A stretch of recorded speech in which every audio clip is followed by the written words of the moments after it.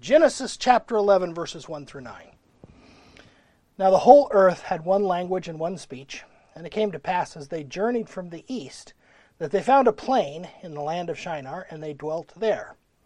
Then they said to one another, Come, let us make bricks and bake them thoroughly. They had brick for stone, they had asphalt for mortar, and they said, Come, let us build ourselves a city, and a tower whose top is in the heavens.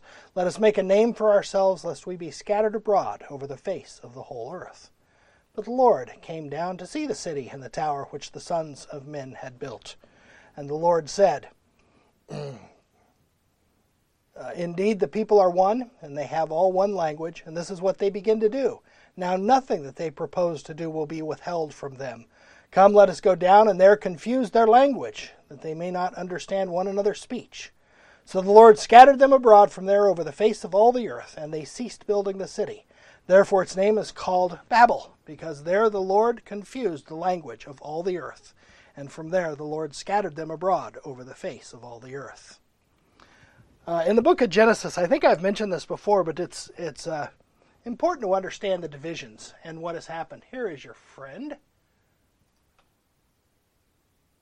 joining us. Sorry, there we go. It's important to understand the divisions in this book. There's one repeating phrase that happens 10 times, and it divides the sections of the book of Genesis up.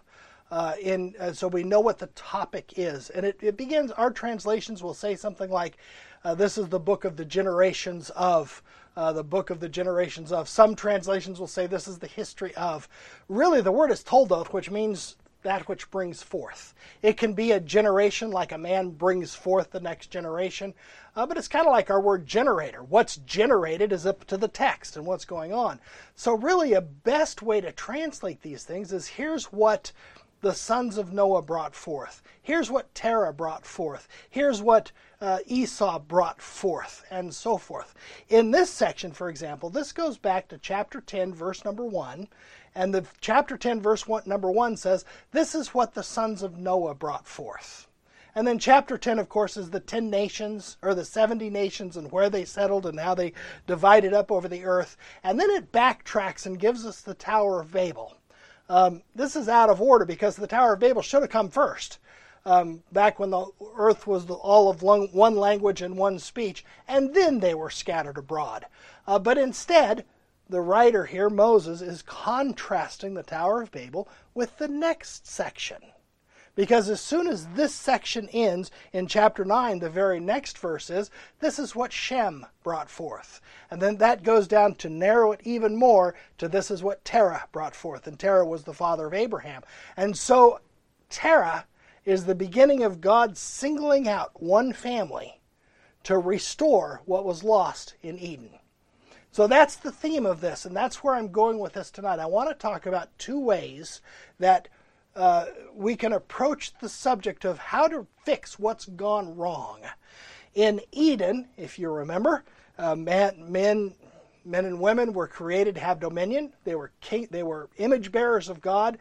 Therefore, everywhere they went, even now, everywhere you go, you can go to the most mentally ill, damaged person on the street, and if he's got a living space, he will try to bring some kind of order to it, whether it's a picture that he found that he sticks on the wall, or something arranged in order, or everything laid out in his bags. It's human nature to make order of our surroundings. This is the remnant, as twisted and as warped as it is, of the dominion mandate that was given to mankind, have dominion over all the earth. Man was not given dominion over other men and women. It was just over the earth. Men and women were to have dominion. They were to spread the beauty of the Garden of Eden throughout the whole world. They were to have image bearers, image-bearing children, and image-bearing children, and image-bearing children, and this dominion and reflection of God's nature was to spread throughout the whole world. We've talked about that before.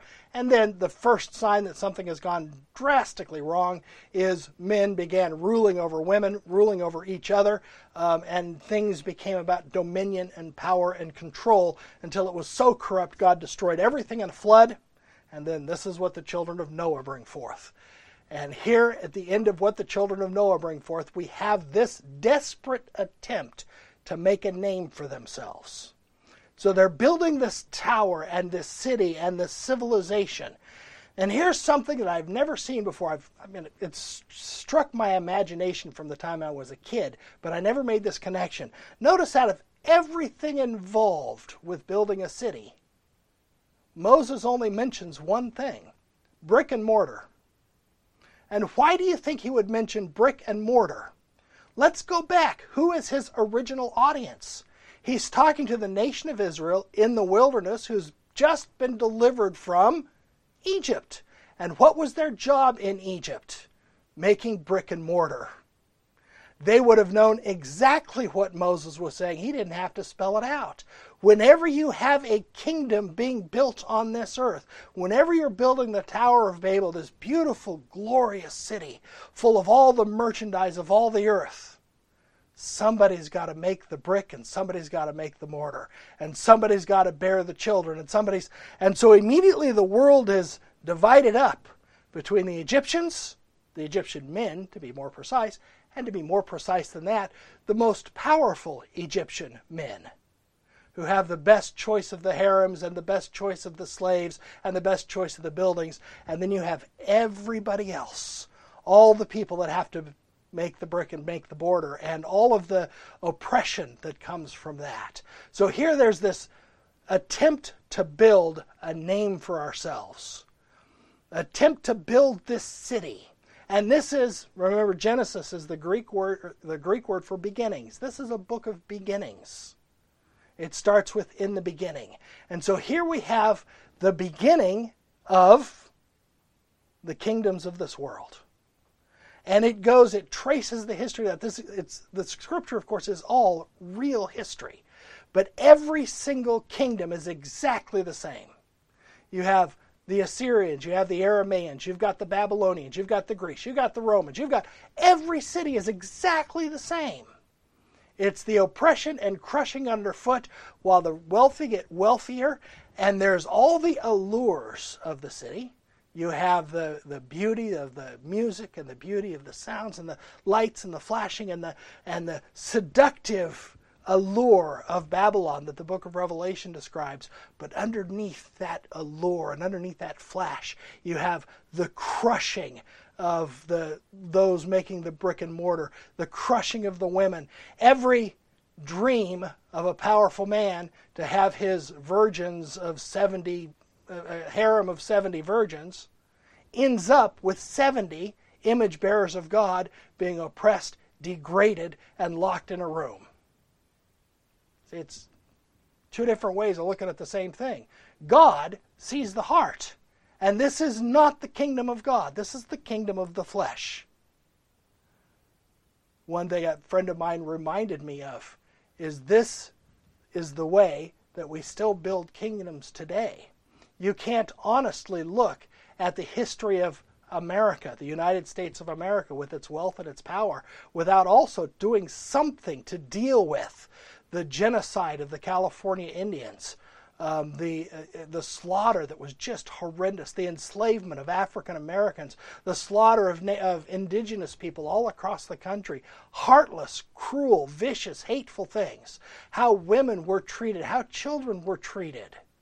Because when we read the history of the country from a glorified perspective, we're reading what? We're reading the history of the ascendant power class. But underneath all of that is the bricks and the mortar that has to still be made.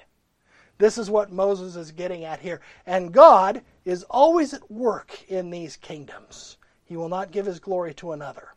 The end result of all the kingdoms of the earth is found in the book of Revelation when Babylon the Great is destroyed. And you remember all the descriptions of Babylon the Great, all the gold and all the silver and all the women and all the dancing and all the songs and all the marriages and all the feasts and all the joy and the crushing, hateful oppression and slaughter that's all underneath the whole thing. The hatred of God, the whore with the blood coming out of her mouth.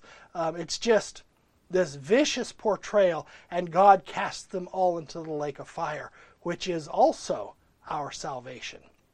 So keeping all of those things in mind, then when you see that, it's futile to try to determine who that kingdom is called Babylon in the book of Revelation. because it's all of them. It's every single one of them. And now I'm going to say something that's going to sound a little bit controversial. In the last 2,000 years, since Christ has come into the world, the Christian church has attempted to build Christendom. That's the kingdom of God using the bricks and mortar of Babylon. And it ends up the exact same way. Can you name one successful Christian nation that didn't involve oppression and death and slaughter and murder? And even Geneva ended up burning Servetus at the stake. There's this.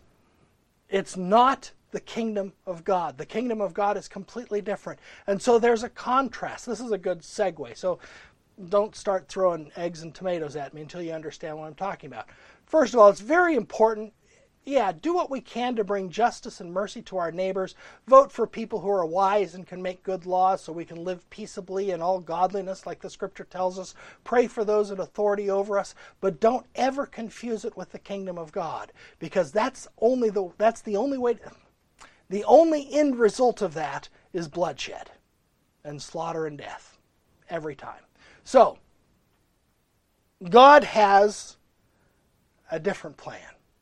This is the kingdom that's based on promise. So now go to the next chapter, Genesis 12, chapter number 1.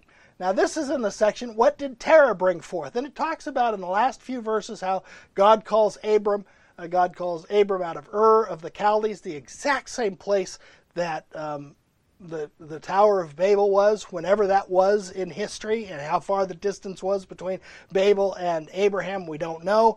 But God calls Abram out of that same place. And he says this, Now the Lord had said to Abram, Get out of your country, from your family, and from your father's house, to a land that I will show you. I will make you a great nation. I will bless you and make your name great, and you shall be a blessing. I will bless those who bless you.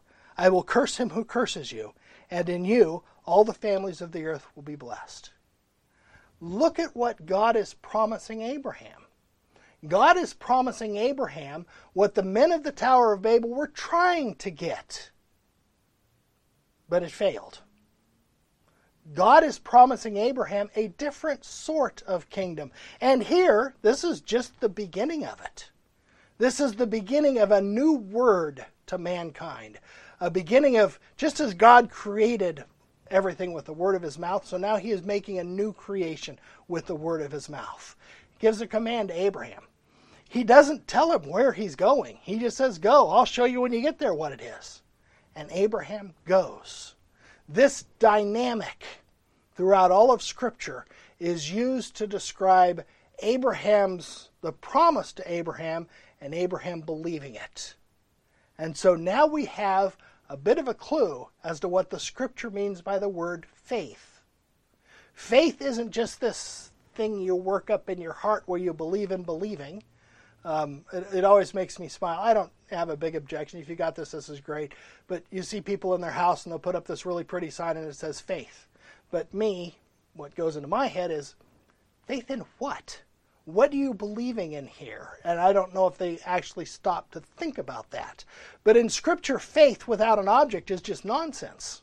Faith means God gives a promise and we believe it. That's what faith is. That's how it was described in Abraham. God gives Abraham a promise, and it says, and Abraham believed God, and it was counted to him for righteousness. So verse 4, So Abram departed as the Lord had spoken to him, and Lot went with him. And Abram was 75 years old when he departed from Haran. Then Abram took Sarai his wife, and Lot his brother's son, and all the possessions they had gathered, and the people whom they had acquired in Haran, and they departed to go to the land of Canaan. So they came to the land of Canaan. Abram passed through the land to the place of Shechem, as far as the terebinth tree of Moreh, and the Canaanites were there then in the land. And the Lord appeared to Abram and said, To your descendants I will give this land. And there he built an altar to the Lord who had appeared to him, and he moved from there to the mountain east of Bethel, and he pitched his tent with Bethel on the west and Ai on the east, and there he built an altar to the Lord, and called on the name of the Lord. So Abram journeyed, still going on toward the south. Abraham is probably one of the most significant men apart from Jesus Christ, was the Son of God, so I'm not including him in this poll. But one of the most significant men who's ever lived. His name has to be dealt with every religion in the world. And so it is. They have different interpretations of what he did, but they have to deal with Abraham. And yet the funny thing about Abraham is his life is, on the one hand, it's contradictory, and on the other hand, it's very simple. He was not a great king. He didn't own land. He didn't build a city. He didn't write a book. He didn't amass to himself followers. He was famous for one thing. He believed God, and it was counted to him for righteousness.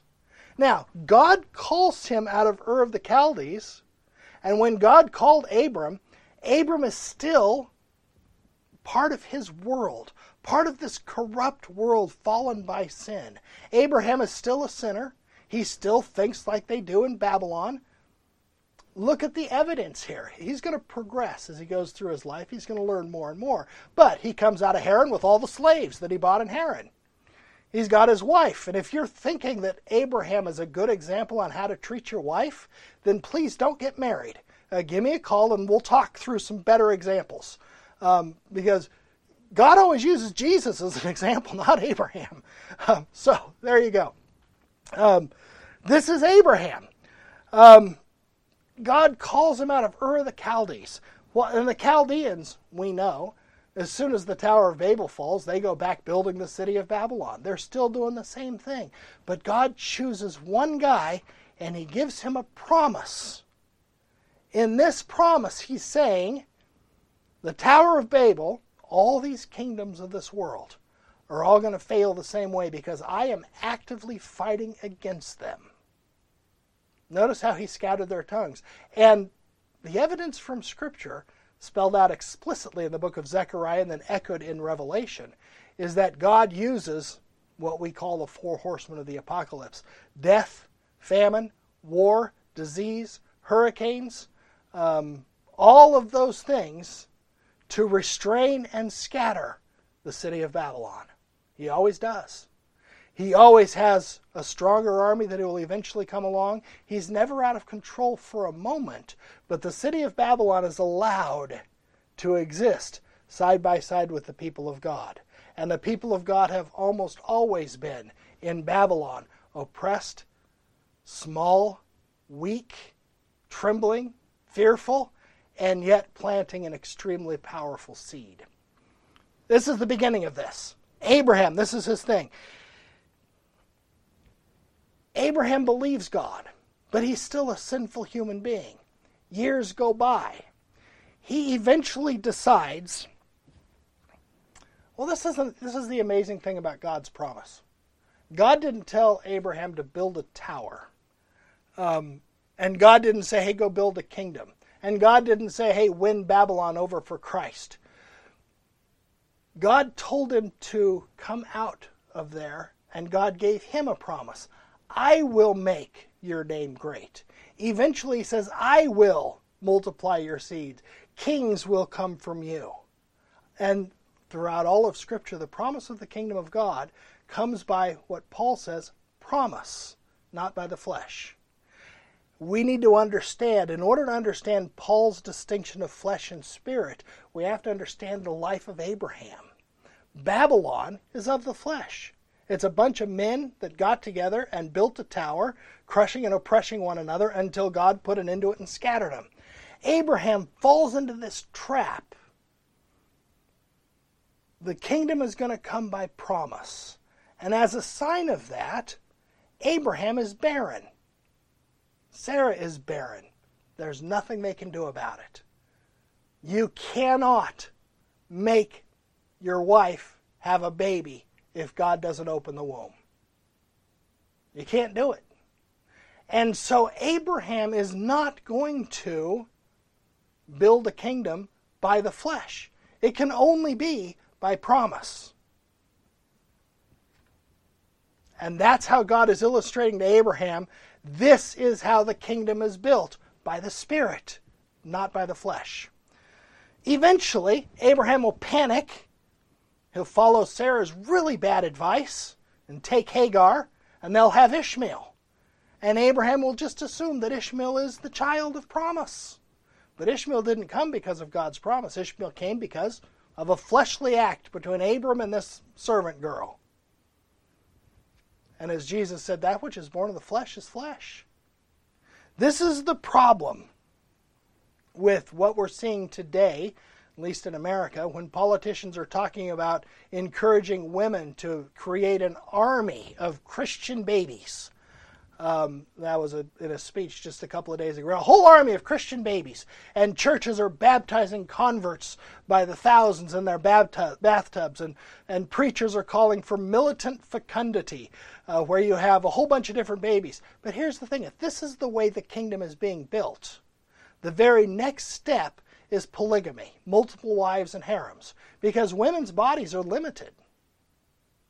And so the best thing to do then is the Mormon route, which this is basically the Mormonism, the Mormon way. Gather to yourself a harem together and have a whole bunch of babies. But here's what happens every single time. That which is born of the flesh is flesh. All you're going to do when you have a bunch of babies is have a bunch of sinners. All of them inheriting the lusts of their father Adam. That's what Jesus said to Nicodemus. Somehow we've gotten off track in the church and we're starting to build the wrong kingdom, and that's why I'm speaking harshly and directly. So I'm hoping we can catch this. We have to we have to look at history and learn from history and learn the difference between the two kingdoms. Harems are one way to have a whole bunch of babies, but it's not the kingdom of God. Paul makes this distinction between the children that are born of the flesh and the children born of the promise, using this example. Remember, when Ishmael was born, Abraham's body was still working. Hagar's body was still working, and so they had a baby, just like billions of other people have had babies. Babies are a wonderful gift from God, but it's not the kingdom of God. In order to see the kingdom of God, you must be born again, which is why we baptize our infants, because we're confessing when we baptize our babies that this is not the kingdom of God, but God has made a promise to us that if we believe the promise, we will be engrafted into Christ, flesh of his flesh and bone of his bone. And that promise is given to us, to our children, and to all whom the Lord will call. Anyway, that's another story, and I won't get into that. So Paul is talking about the distinction between the child of the flesh and the child of the promise. When Isaac was born, Abraham and Sarah's bodies were both dead. It was not possible for either one of them, according to the flesh, to have a child. God had to intervene miraculously. And this is giving us a clue as to what the kingdom is. It's God that builds it in his time. And so Paul says in Romans chapter 9, he says, nor are they all children because they are the seed of Abraham. It's not because Abraham had children that they're called his children, but, as God says, in Isaac shall your seed be called. That is, those who are the children of the flesh, these are not the children of God, but the children of the promise are counted as seed. For this is the word of promise. At this time I will come, and Sarah shall have a son. Babylon, of every description, depends upon wealth, money, power, control, and numbers. The bricks have to be made. The mortar has to be made. The tower has to be built. The kingdom of God is based only on one thing, God's promise. And the in and out of the kingdom is, do you believe the promise? If you don't believe the promise, you're going to do whatever you can to overcome the curse according to your own opinion, doing that which is right in your own eyes. The end result of that is the end of the book of Judges. But God is preparing a king. That king will execute justice and righteousness and loving kindness in the earth. He will gather his children together. He'll utterly destroy the wolves that destroy and devour, and he shall reign forever and ever. The verse, of course, that comes to mind, I'm rehearsing Messiah, and so I have this in my head all the time. For unto us a child is born, unto us a son is given, and his government shall be upon his shoulder, and his name shall be called Wonderful Counselor, Mighty God, Everlasting Father, Prince of Peace. And when the angels are singing that in heaven, I don't know if they're going to use Handel's tune, but I hope they do. Of the increase of his government and peace, there will be no end. upon the throne of David and over his kingdom, to order it and establish it with judgment and justice from that time forward, even forever. But listen to the last line. The zeal of the Lord of hosts will perform this. Now let's put it in the context. In the context, Ahaz, the heir to the throne of David, an unbelieving king, he's been completely sucked into the mindset of Babylon. And so now he's thinking about how are we going to make treaties and beat these guys. The Arameans and the northern kingdom of Israel are going to beat me. They're too strong for me. But Assyria over here, I can sign up with them and we'll make a treaty. And so all these treaties and all these intrigues are going around. And Isaiah is sent to tell him and to remind him of this promise. The zeal of the Lord of hosts will perform this. Not you and your treaties. Not you and your power. Not you and all of that. Remember, the first promise was, behold, a virgin shall conceive and shall bear a son and shall call his name Emmanuel. This is all the same section, the same prophecy from Isaiah, answering Ahaz and his wicked desire to establish his kingdom on the earth. And of course, because Ahaz rejected the sign, rejected the promise, and didn't believe any of it, and went right back to what he was doing, he died. But God's promise didn't fail. Because soon the child was born. Soon the son was given. This is the development of the promise made to Abraham throughout all the centuries. I will make of you a name. And all of that eventually comes down to one person, the beloved Son that God sought in Adam and didn't find. God sought it in Israel and didn't find it. Remember when God delivered Israel from Egypt and he said, Israel is my firstborn son. Thus saith the Lord, let my people go. And then they failed and they disobeyed and they rebelled against him over and over again. Why? Because they didn't believe the promise and they never learned to rest. Instead, they were always trying to build bigger walls, to make bigger treaties, to surround themselves with more power, more wealth, more women, more children, more on and on and on and on. And the first one, yeah, people hate this, but it's true. David, even the man after God's own heart, fell right into that same kind of ruin. But when Jesus comes into the world as the king of a completely different sort, a king that conquers with a sword coming out of his mouth, he's coming to call a people to himself, not coercion with the whip and the prisons and the slave camps. That's how you build the kingdoms of this world. That's not Jesus' kingdom. Jesus' kingdom is not built on the back of slaves. It's not built on the back of genocides and slaughters and destruction. It's built on his word. Come unto me, all you who are weary and heavy laden, and I will give you rest. And that promises to everyone. Everyone. Jew, Gentile, male, female, bond, or free. This King, the Lord Jesus, the Prince of Peace, the everlasting Father, there's the title that the kings of the world were always looking for. He's gathering his people and he's uniting them to himself, so that each one of us, when we're united to Christ, are united to Abraham's seed. We are actually, literally, the seed of Abraham and the fulfillment of this promise, because we're engrafted into Christ by faith. Remember when John said to the Pharisees, don't boast the fact that you're children of Abraham. God is able of these stones to raise up children of Abraham. When you think about that, that's quite a trick. You raise up a stone, but then you trace his lineage all the way back to Abraham. How on earth do you do that?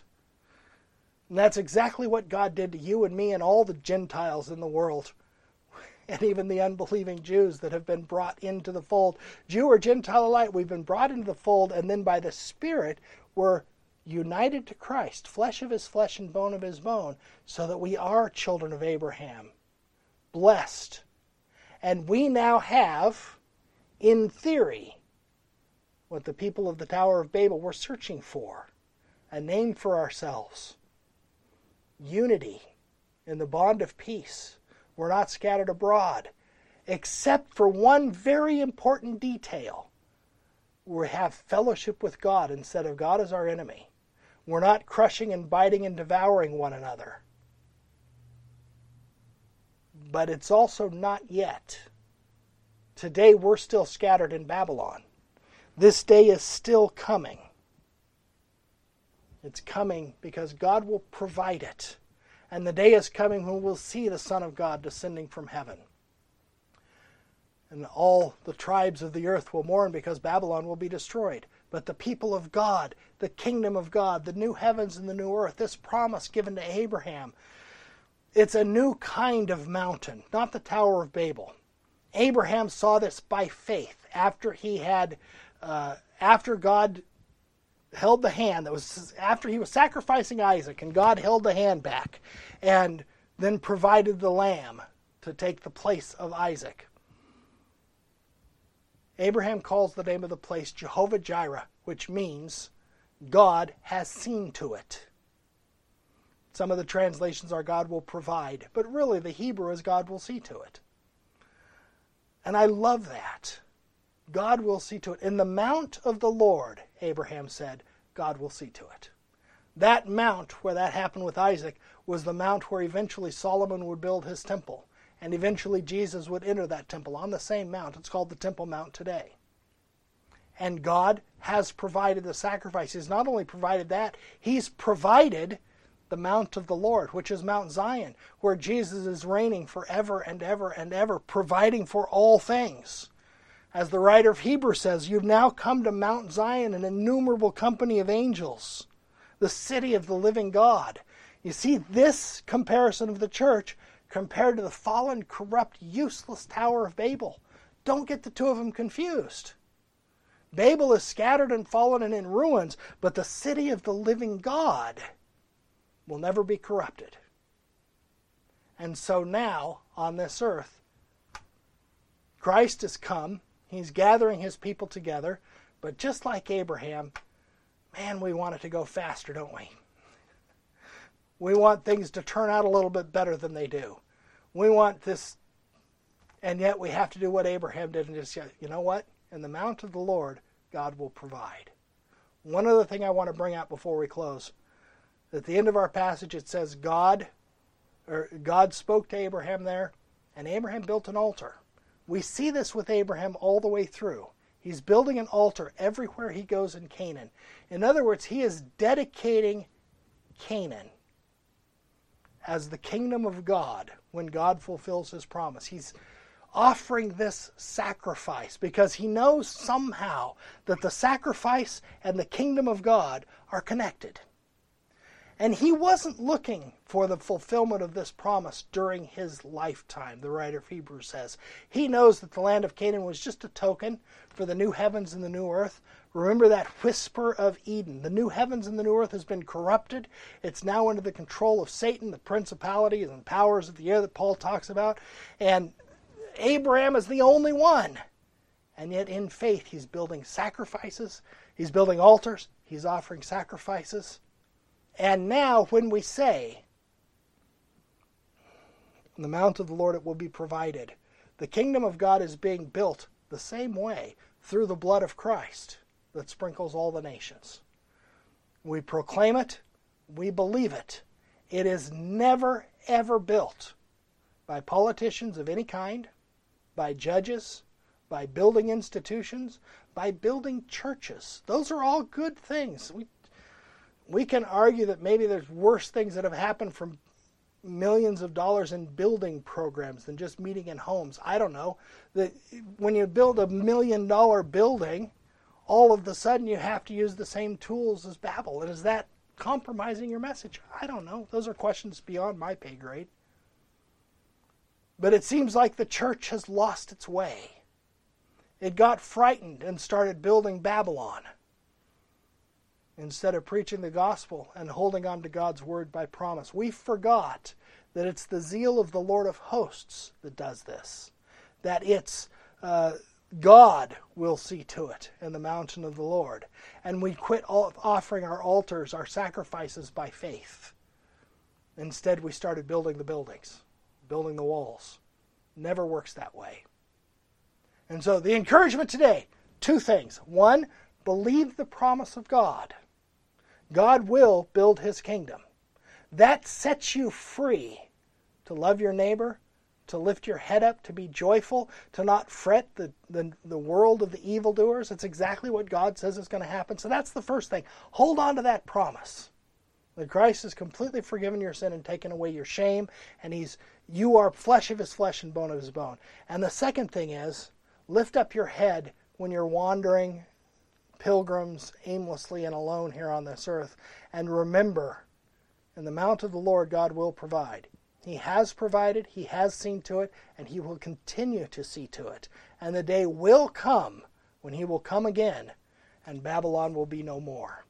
That's a beautiful thing. Let's close in prayer, and then I'll take any questions if there are any. Our Father in heaven, what a glorious thought. Our sin is taken away, Christ has conquered, and now, by faith, we see him. We see the word still being proclaimed throughout the world. Even in this little Bible study tonight, we see all over the world people listening and hearing and believing your word. What a tremendous thing. In the unity of true faith, your kingdom is being built, not with swords and slaves and bricks and mortar, but with the proclamation of the gospel. And we pray, Father, that you will lift up our heads, give us faith and peace and hope. Fill our hearts with love for one another, love for the outsiders, love for the lost, love for those that are still searching for their name, that they might come to know the name which is above every name, the King of Kings and Lord of Lords, our Lord Jesus Christ. Forgive us our sins. In Jesus' name, amen. Okay, any questions?